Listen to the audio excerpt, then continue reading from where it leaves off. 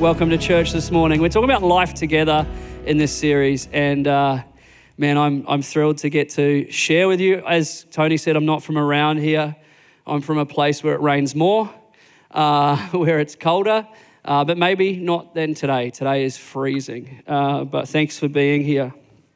Community is good for us, and so it's good that we're talking about it this morning, especially in like a really divided world, where everybody's got their own story, their own truth.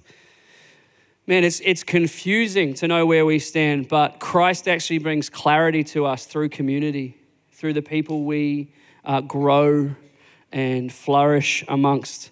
Community is good for you, even you introverts. I saw some of you rush for the toilet when it was like, hey, why don't you turn to the person behind you, say hi. You're all like, you dashed away, or you just turned to the person behind you, knowing there was no one behind you, so that the person in front of you got your back. Very clever. Well done. We're on to you. It's good for you. Community is good for you. Extroverts, introverts, or just extras. It's good for the innies, the outies, the all sorts. I went to a little Christian school, and it was a little Christian school. It had 98 kids in it. And I remember one day there was this beautiful girl. We were in kindergarten, and she was the one. So I did what every normal, well-adjusted small child at a Christian school did. I stole a knife from the play corner, and I went up to her with that knife. You're all freaking out. Chill. Okay, Australia may have been birthed with criminals, but we didn't all grow up that way, okay? So I pulled out my knife and I said, do you want to come back to my house and I can be a knight in shining armor and you can be a damsel in distress? Oh, you can imagine how that would have gone down these days, because there are no damsels in distress anymore, just ask Disney.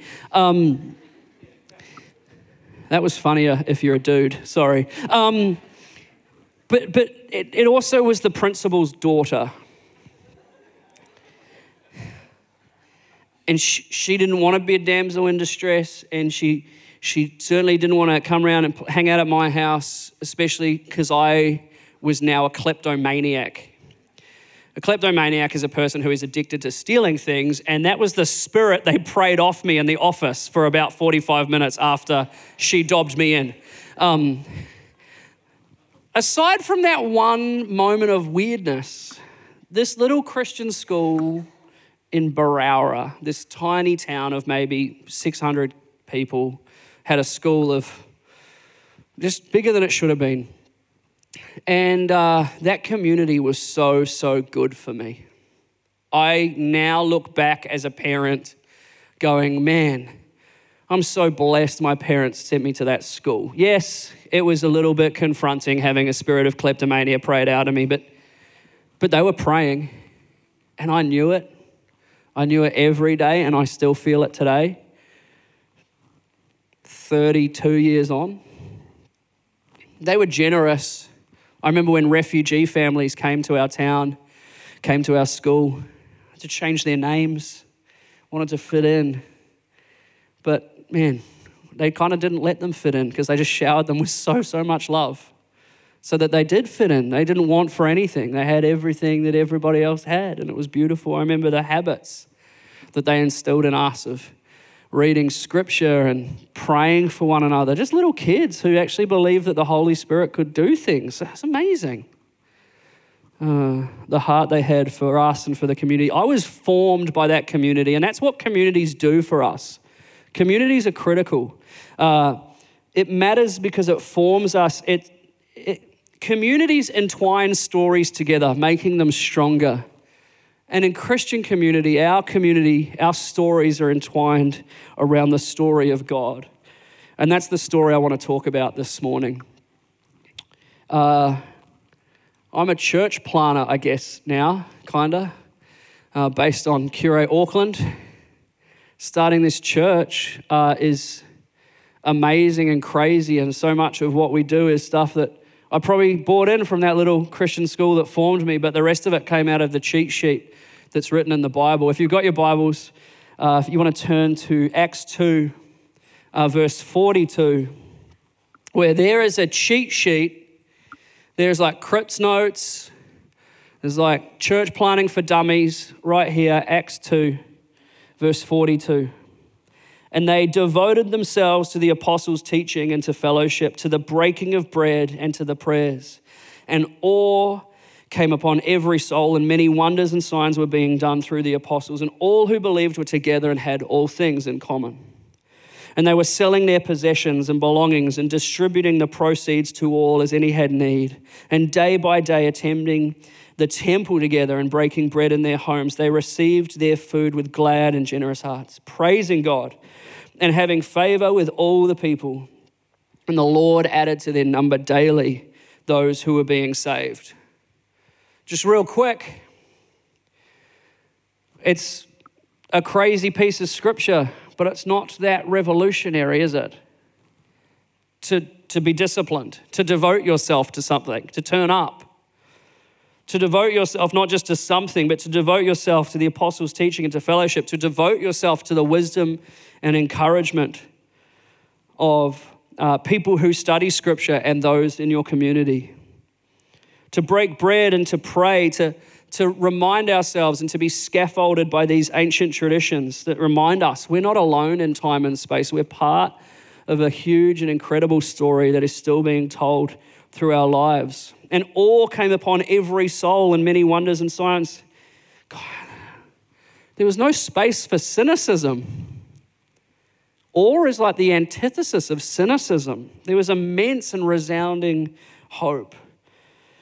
They were together and had all things in common. They start to sell their things next. It's not like a socialist experiment before you freak out. It's an act of generosity. The church had grown by 3,000 people a few weeks prior. They just had need, and so people knew the way to meet this need is radical generosity. That's the start of the early church, and that's the continuation of the church we're a part of. That's what community looks like now. Do any of you have family rules in your house? If I was to walk into your house right now, I'd obviously take off my shoes, which is so foreign to me because in my country, you take off your shoes, you're going to be bitten. You know what I mean? Like spider, snake, mother-in-law, whatever, it's going to get you if you take off your shoes. But I walk into your home, I take off my shoes, and often I'll be confronted by like family rules. Do you know what I'm talking about? Have you got any of those? In this family, we do kindness. We do love. We forgive. You know, if I was there, I'd be like getting my Vivid out, but we don't forget, we don't have family rules in my house because we're just terrible at following them. We couldn't find any that were like, in our family, we are weird. They just don't make that sort of thing. But family rules remind us what we're about when everything else is a mess. Family rules and bumper stickers. Hey, like I'm with Trump. You seen those bumper stickers? Oh, I love Walmart. You get the bumper stickers that tell us who you are or often who you're not. We had Jedi bumper stickers. Basically, I was like a Jedi. It was like a stickman bumper sticker. It was me, lightsaber, or the mullet. It's very Obi-Wan Kenobi. And then my wife was, Princess Leia outline, not the Jabba the Hutt one. Then my kids were like young Padawans, and then we got a dog. He's a Labradoodle called Benji. He was like an Ewok. And it just tells people, don't run into our car because we've got kids here and a Jedi who will force punch your face or something. I don't know. But bumper stickers and family rules, they tell us who we are and who we're not. And when I read about the Acts 2 community, these family rules, this way of living tells us a lot about who that community was and who that community was not. It can be separated into two things, and I want to talk about those this morning, two types of community. And the first one is contrast community. The early church was like nothing the world had ever seen before in its generosity, in its love for one another. But that wasn't the first time that the people of God looked different from the rest of the world. We see it start off in Abraham. Abraham is asked by God to take his son up a mountain to sacrifice him. And it's my favorite story, which sounds terribly sadistic. But in this ancient world, Abraham walks up a mountain with his son, the same mountain that his friends have walked up with their children, because they're sacrificing to the gods of that land who tell them, you must sacrifice a child to be made right with us. But Abraham walks up that mountain with his child, gets to the top, and discovers that God has other plans. God is building a contrast community. He doesn't want his people to look the same as everyone else. He wants them to be different. So instead of making Abraham sacrifice his son, he says, I'm going to send a sacrifice for you, pointing to the ultimate sacrifice, which will be my son, not yours. Because though I'm like those other gods, I am God, capital G God. I am a contrast God. I'm like nothing you've seen before. It continues with Israel. They want a king. They're not going to get a king because God is their king. He sets himself up as king over these people so that they don't look the same, so that by who they are, God is made much of and God is glorified. John Durham says this, speaking of Israel, there are people set apart, different from all other people by what they are and are becoming. A display people, a showcase to the world of how being in covenant with Yahweh changes people, right? They're a treasured possession, a holy nation, a priestly kingdom, very different from the places and the nations around them, and still we see it in the disciples. We see it all the way up to this point in Acts. The disciples, well, that's a crazy contrast because the disciples are following a rabbi named Jesus. And followers of a rabbi have been told to follow the Torah, to make it your everything, right? The rules and the regulations of the Torah, those are your guide to life. But these disciples, they don't follow the Torah. Their centerpiece, their pivot point, their cornerstone is the rabbi. It's radical that the disciples obey Jesus as Lord and don't simply respect him as teacher. We hear it in the Beatitudes, right? If there was anything you wanted to put on above your shoes in your house, it's the Beatitudes. Disciples have a radical differentiator from the rest of the world, and it's really love. It's love through and in the person of Christ. They become a community of tax collectors, a community of sinners and prostitutes and lepers. You know, Jesus, I don't even have time for this, but we're going to do it. Jesus only performs 2 miracles in Jerusalem, right? Everything else is scattered to the 4 winds of the east, but in Jerusalem, he works 2 miracles. He heals a blind man and a lame man, right? Both outside the temple, both daily praying to be healed so that they might enter the temple. Those are the 2 miracles Jesus does in Jerusalem. Why does he do those 2 miracles in Jerusalem? To undo a 1,000-year-old curse. David breaks into Jerusalem and goes, the blind and the lame will never inhabit my house. Solomon, being the super wise guy he is, then doubles down on it and goes, yeah, the blind and the lame, they'll never inhabit the temple. They'll never inhabit your house either, God. Jesus broke time and space to undo 1,000-year curses because his people get it wrong, right? That's community. Community is when we get it wrong, getting around each other, pointing ourselves back to Jesus and go, Jesus, undo the 1,000-year-old curses we've spoken over our own lives. The 2-year-old curses, the 2-minute-old curses. We've got to look different. Sorry, it's a massive tangent, but let's just keep going. We're salt and we're light. Salt, bringing out the God flavors in the people and things around us. And light of the world, Matthew 5:14 says, a city set on a hill that cannot be hidden. Paul goes even further and says, in a world full of slaves and masters, you can be free, but you're only free if you become a slave to our master, Jesus Christ. Scripture is setting us up in contrast to the rest of the world. We are to be as the people of God, a contrast community. Contrast for out there, where we can be seen by people. Contrast where they need salt, where they need light. And when we're in here, covenant. This is the second part of the community that we're reading about in Acts. It's not just a contrast community, it's a covenant community. Covenant community is the kind of community we're called to be a part of here in the church. It's more than family, right? We say, welcome to the family, but covenant community goes even deeper than that. It's a commitment to walk with one another as God walks with us.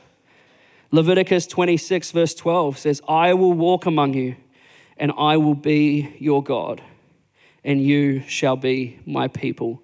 We can only be contrast people because we're first covenant people. Joining a church is not joining a bunch of random individuals who thought this will be good fun, let's give this a crack.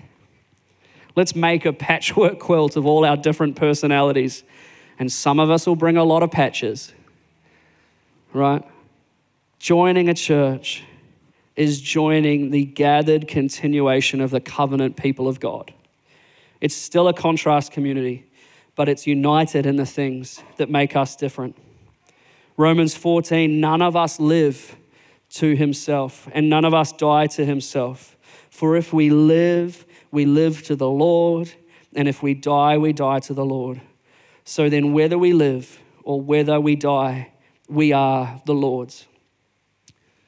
It's really hard though, being in this type of community,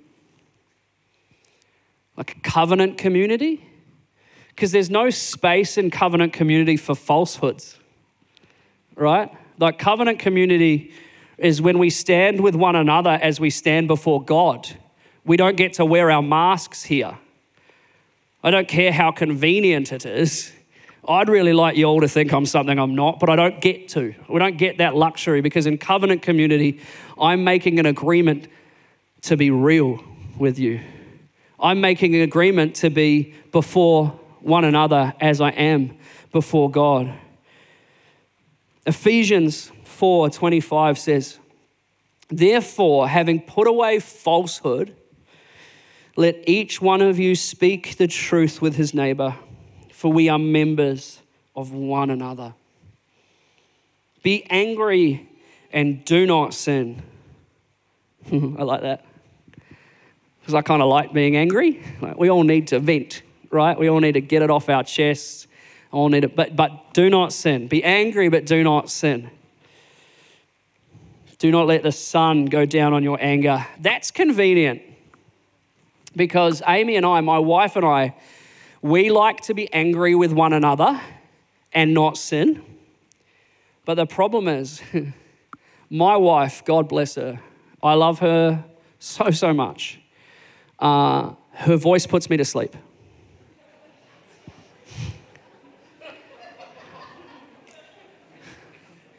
Like I'm a super anxious personality. I've got like 1,000 dreams and ideas going on at any one point.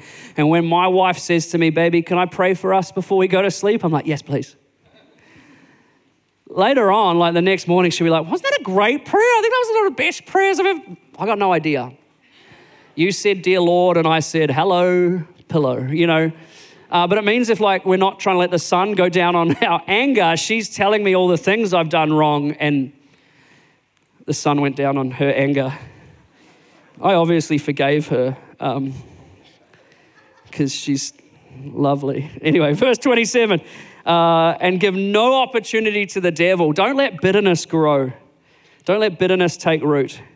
Let the thief no longer steal, but rather let him labor doing honest work with his own hands so that he may have something to share with anyone in need. And that scripture goes on, but we don't have time. But we've got to be a community that makes space for forgiveness, for restoration, right? For people to make right and then to move forward as part of our covenant community. These are the things that make the covenant community is all about. It's about encouragement. It's about encouragement. Hebrews 10:24. Let us consider how to stir up one another to love and good works, not neglecting to meet together as the habit of some, but encouraging one another, and all the more as you see the day drawing near. Goes without saying, like, it's difficult. It's difficult to be the encourager, especially in the 21st century when all I want is a little bit of encouragement. Do you know what I mean? Like, the world's not there to encourage us. And so to come into a community and go, I'm a part of this community and I'm going to encourage other people, it's real easy to become entitled. Like, I will, but only after they encourage me. But we've got to be people of encouragement. There's no one who doesn't need it. And it's an encouragement that we fuel and we stoke the things that make our relationship as a people before God special. We need to be people of support. Galatians 1. Brothers, if anyone is caught in transgression, you who are spiritual should restore him in a spirit of gentleness. Keep watch on yourself, lest you too be tempted. Bear one another's burdens, and so fulfill the law of Christ. For if anyone thinks he is something when he is nothing, he deceives himself. We often make the mistake of reading the epistles like they're letters to us, when they're letters to our church, right? They're letters to churches. And so they're not letters to individuals, but letters to a community. It's not the role of one person, but it's the role of a community to serve one another, to bear one another's burdens. It can happen outside of community, but if you've ever accepted anything from anyone, you know it's a lot easier to do it in person. It's a lot easier when you can make eye contact to accept a compliment or a disagreement. It's a lot easier when we are physically together.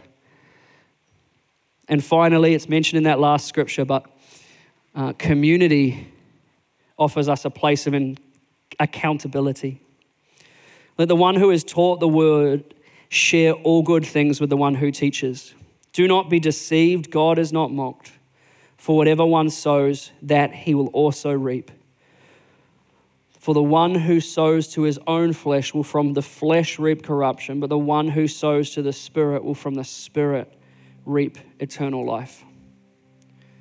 We're all very selfish people. We're all very selfish people. We, like sheep, have gone astray. Greed or lust or lie or covetousness, we are all so guilty. In this covenant community, though, we're reminded, and we're to remind one another, that though the wages of sin are death, the gift of God is eternal life through Jesus Christ. That though we are all guilty, in Him we are set free. Nobody is the hero in our communities, right? You are not the hero of this community. I am not the hero. I got the mic, but I'm not the hero of this community. Joel and Katie are not the heroes of this community. Christ is the hero of this community. He is and forever will be. That's our future. That's the future He has for us. What would it look like if we all did this? What would it look like to be a place of encouragement, a place of support, and a place of accountability? Real simply, it's this. I can't tell you for me. I'm too old. I've done my dash, right? I'm quite formed. But my word, I can tell you what it looks like for our children, right? Love, joy, peace. If we're encouraging our children in these things, what would it look like for a generation of young people in our churches to grow up without anxiety? Because we've encouraged peace over them all of their lives. Not just mum and dad. And God bless you, mum and dad. You're doing an amazing job. But it's all of our responsibility, right? No kids with anxiety. What a world. What would it look like to support? You know, that mum who's coming in, she's got all her kids in the car, in the rain, in the freezing cold. What would it look like if she knew the moment she got here, there'd be people to help her get them out? Or even people there, before it was even an issue, helping get those kids in the car. What would support look like to know that there were no empty cupboards for our kids? No empty arms for those who don't have kids. Through whatever reason, no empty arms and no empty hands. What would it look like to be people that are willing to let our burdens be carried by other people and not just try to do it on our own? Man, that's a world I want for my kids. That's a community I want for Joel, for Izzy, and for Harper. And accountability. C.S. Lewis says, love is not affectionate feeling, but it's a steady wish for the loved person's ultimate good as far as it can be obtained. Let's love one another to maintain short accounts, to maintain good accountability, good standing with one another, as Christ does for us. You got no right to not forgive somebody because you've been forgiven so much. Sorry. It's convenient, holding on to unforgiveness. Gives you an excuse. We got no right for all that you've been forgiven. Let's let our children know that we aren't perfect, but because of our community, because of the accountability we have in the covenant community of God, we don't have to be perfect because we've been keeping short accounts with God and with others. The devil prowls around looking for things to devour, but in our community, there won't be our children because we've been a people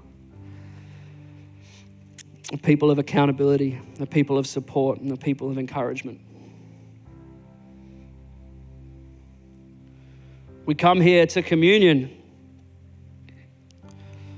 and there's so many ways to respond.